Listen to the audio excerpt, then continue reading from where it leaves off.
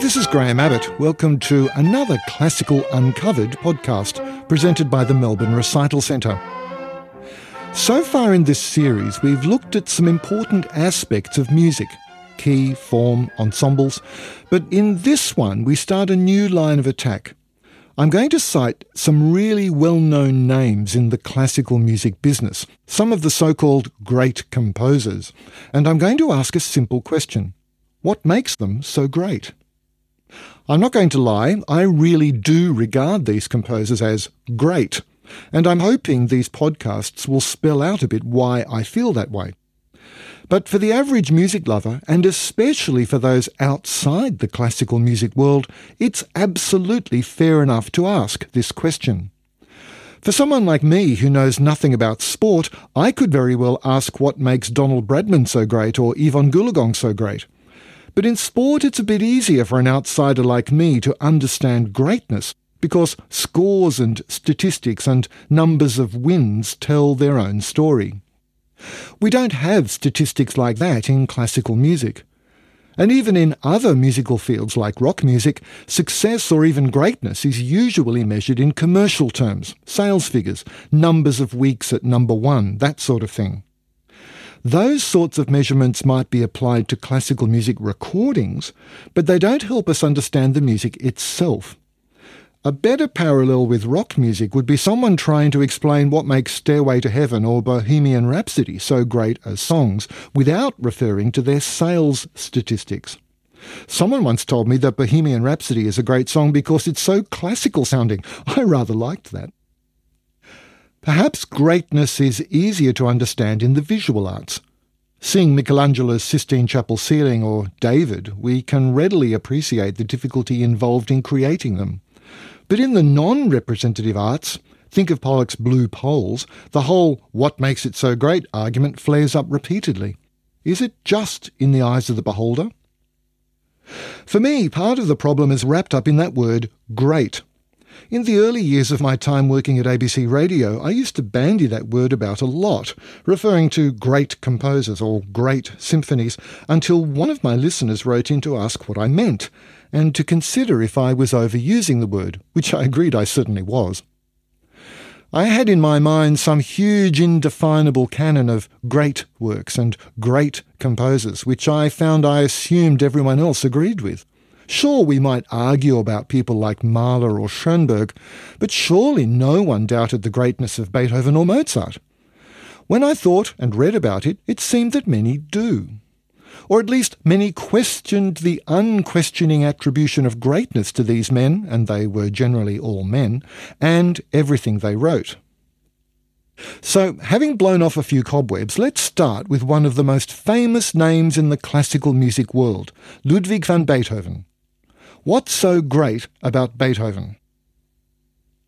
The more I think about the big names in classical music and their claim to greatness, the more it seems that there's one thing about them which is easy to latch on to, which might help explain their greatness in simple terms.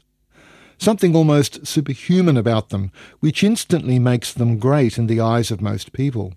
Most people who know anything at all about Beethoven will tell you what his superhuman feat was. He was deaf. As always, such a simple statement glosses over a lot of the facts. Yes, Beethoven became deaf, but it's not accurate to say that all his music was written under the burden of that disability. Beethoven was about 30 when he realised his hearing was somehow damaged. He wasn't born deaf. In his early 30s, it became clear that more than just failing perception, he was suffering from what we might today generally refer to today as severe tinnitus. He heard whistles and other noises in his head which blocked out sounds from the outside world. How much these continued as his ability to hear deteriorated is hard to measure these days, but he did gradually lose his hearing over the next 10 to 12 years. He still attempted to perform as conductor and as pianist during his 30s and early 40s. Deafness finally brought his performing career to an end in 1814 when he was 43, after he'd played the piano part in the first two performances of his Archduke Trio and realised he simply couldn't hear well enough to play again in public. Beethoven lived until he was 56, and all the so-called late works were written while he was, if not completely deaf, then certainly very nearly so. And this is the basis of many people's understanding of the man's greatness. He composed while deaf. I don't want to downplay in any way Beethoven's incredible courage and the way he dealt with his hearing issues over more or less half his life. His determination to rise above his affliction rather than be destroyed by it is obvious. But I see Beethoven's greatness in the actual music he created, rather than in the circumstances of its creation. Of course, the two are inextricably linked, but today Beethoven the deaf man is dead, and assessing him is nigh on impossible. The music is alive today as much as it ever was, and that we can examine forever. That Beethoven was supremely gifted as a boy is beyond question. He had 3 delightful piano sonatas published in Bonn, where he was born, when he was just 12, and these, along with the work he undertook at the electoral court there as a teenager, bear testimony to his prodigious gifts. But after he moved to Vienna in his early 20s, he set about quite deliberately to make his mark as both performer and composer. As his deafness curtailed his performing, so his composing took on increased significance. But the music he created was new. His mind saw things differently to any other composer of the time. He studied the music of the past, Bach, Mozart, Haydn, and took them as models in some respects, but never could it be said that he slavishly copied his predecessors. His earliest works, the piano sonatas, the string trios, the piano trios, the first 2 piano concertos, all show an understanding of the past, but every one of them also contains something new, something his contemporaries would have found startling. That's part of Beethoven's greatness right there. But novelty alone isn't a sign of greatness. In Beethoven's hands, these new sounds somehow get inside the head and the mind. To me, great music doesn't just present us with sounds, it also takes us on a journey. Beethoven's music, even the early works, presents us with sounds that intrigue, that caress, that sometimes even shock or bewilder. But that's not enough. Any composer can do that. These sounds have to touch us, interest us, capture us. Beethoven's melodies and harmonies pull us towards themselves at an emotional level. Sometimes he asks a sort of question for which we immediately and usually unconsciously need an answer. In works like the First and Second Symphonies, almost every bar has us wondering, what's next? He's the musical equivalent of an expert writer of thrillers. It's with the heroic works of Beethoven's so-called middle period that he seems to really revel in taking us on increasingly fantastic and unpredictable journeys. In the hands of someone with a lesser technique or skill, such attempts would rapidly become meaningless, even boring. But Beethoven's understanding of the power of harmony, especially, means that the journeys he takes us on, like some devilish Pied Piper, are irresistible. The symphonies of the middle period, from the 3rd to the 8th, are perfect examples. Harmony and form seem like dull academic concepts to us. To Beethoven, they were tools of enchantment. The end of Beethoven's performing career roughly coincides with the 8th Symphony and the end of the middle period. The late works, written while he was nearly or even completely deaf, and extremely ill in other ways too, reveal new worlds of sound which even today some find too hard to handle. Beethoven's late period saw the creation of the final piano sonatas, the final string quartets, the Ninth Symphony, the Missa Solemnis, and a host of miniature piano pieces like the late bagatelles.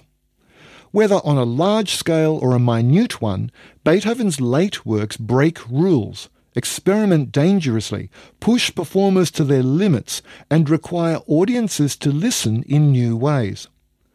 But again, in the hands of someone with a lesser technique, such sounds could all too easily be regarded as mad. Indeed, many accused Beethoven of being exactly that. Some still do. To my mind, Beethoven in the late works is writing for himself as much as posterity. I sense very much the attitude of take it or leave it in this music, and for my own part, it took me a long while to come to appreciate the late sonatas and quartets without being repelled by their strangeness. It took time, but it was time well spent. Beethoven knew what he was doing, and our attempts to see into what he was doing will pay rich rewards. But personally, I must confess a special love for the Ninth Symphony and especially the Missa Solemnis. It's music I can't live without. Any good creative artist in any field will summarise their own generation and lead us into the next. It's certainly the case in the music of most of the so-called greats. But there are two composers in the European tradition who, to my way of thinking, did far more than that, who showed us possibilities undreamed of by their contemporaries, often shocking or offending them in the process, and revealed sounds which seem to come from another planet, which open unimagined possibilities to our minds. One of these is Claudio Monteverdi, who lived at the start of the Baroque period, and about whom I hope to share more in a later podcast. The other is Ludwig van Beethoven. I want to end these composer-oriented podcasts with some suggested listening, just to show a little of what I've been talking about. For nearly all the famous composers, there's so much music to choose from, it can be a bit daunting. To get an idea of the boldness of Beethoven's early music, listen to these three firsts.